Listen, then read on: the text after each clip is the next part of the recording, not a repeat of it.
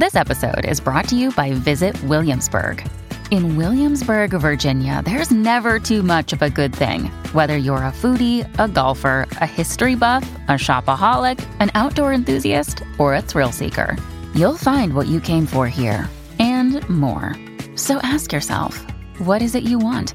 Discover Williamsburg and plan your trip at visitwilliamsburg.com.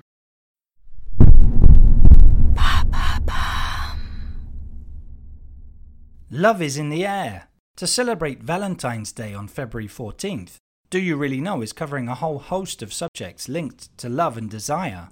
From trends like sologamy and sneeting to the emergence of female Viagra, spend all week learning about the concepts that surround our love lives in the 21st century. What is female Viagra? Thanks for asking. It's been over 2 decades now since Viagra was first approved for use in 1998, the little blue pill from Pfizer becoming the first oral treatment for erectile dysfunction. Its use has steadily increased over the years, with the NHS reporting just under 3 million prescriptions in 2016, compared to 1 million in 2006. Its success has led pharmaceutical companies to look for a female equivalent. In 2015, the American Food and Drug Authority approved a pink pill called flibanserin, marketed as Addy, which became known as female Viagra. The product is designed for premenopausal women whose libido is consistently low. The medical term for such a condition is hypoactive sexual desire disorder. How does it work? Flibanserin is an antidepressant which raises the production of dopamine, a hormone which in turn enhances sexual desire. Thus, a woman becomes more receptive to sexual stimuli from her partner. During intercourse, the combined action of these hormones keeps the body stimulated. Another FDA-approved option labelled as female Viagra is Vyleesi, an injectable drug which can be administered into the abdomen or thigh 45 minutes before sex. While it contains bremelanotide, a different molecule from Addy, both drugs target the brain and hormone system. It's worth noting that unlike their male equivalent, so-called female Viagra drugs don't act directly on the genitals. They target the brain in order to stimulate libido, which makes sense given that female sexual desire is a complex phenomenon. Let's cut to the chase then. Does female Viagra really work?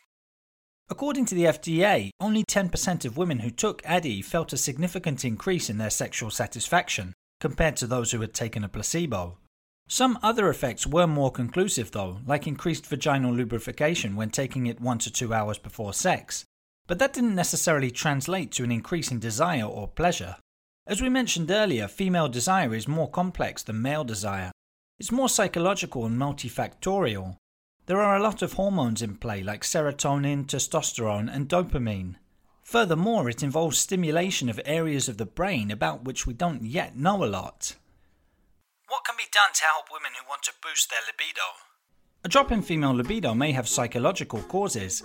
Getting into a routine and a lack of variety in the context of a relationship can easily make it difficult to get turned on. Spicing things up with sexual experimentation or simply setting aside more time for intimacy may help within a relationship.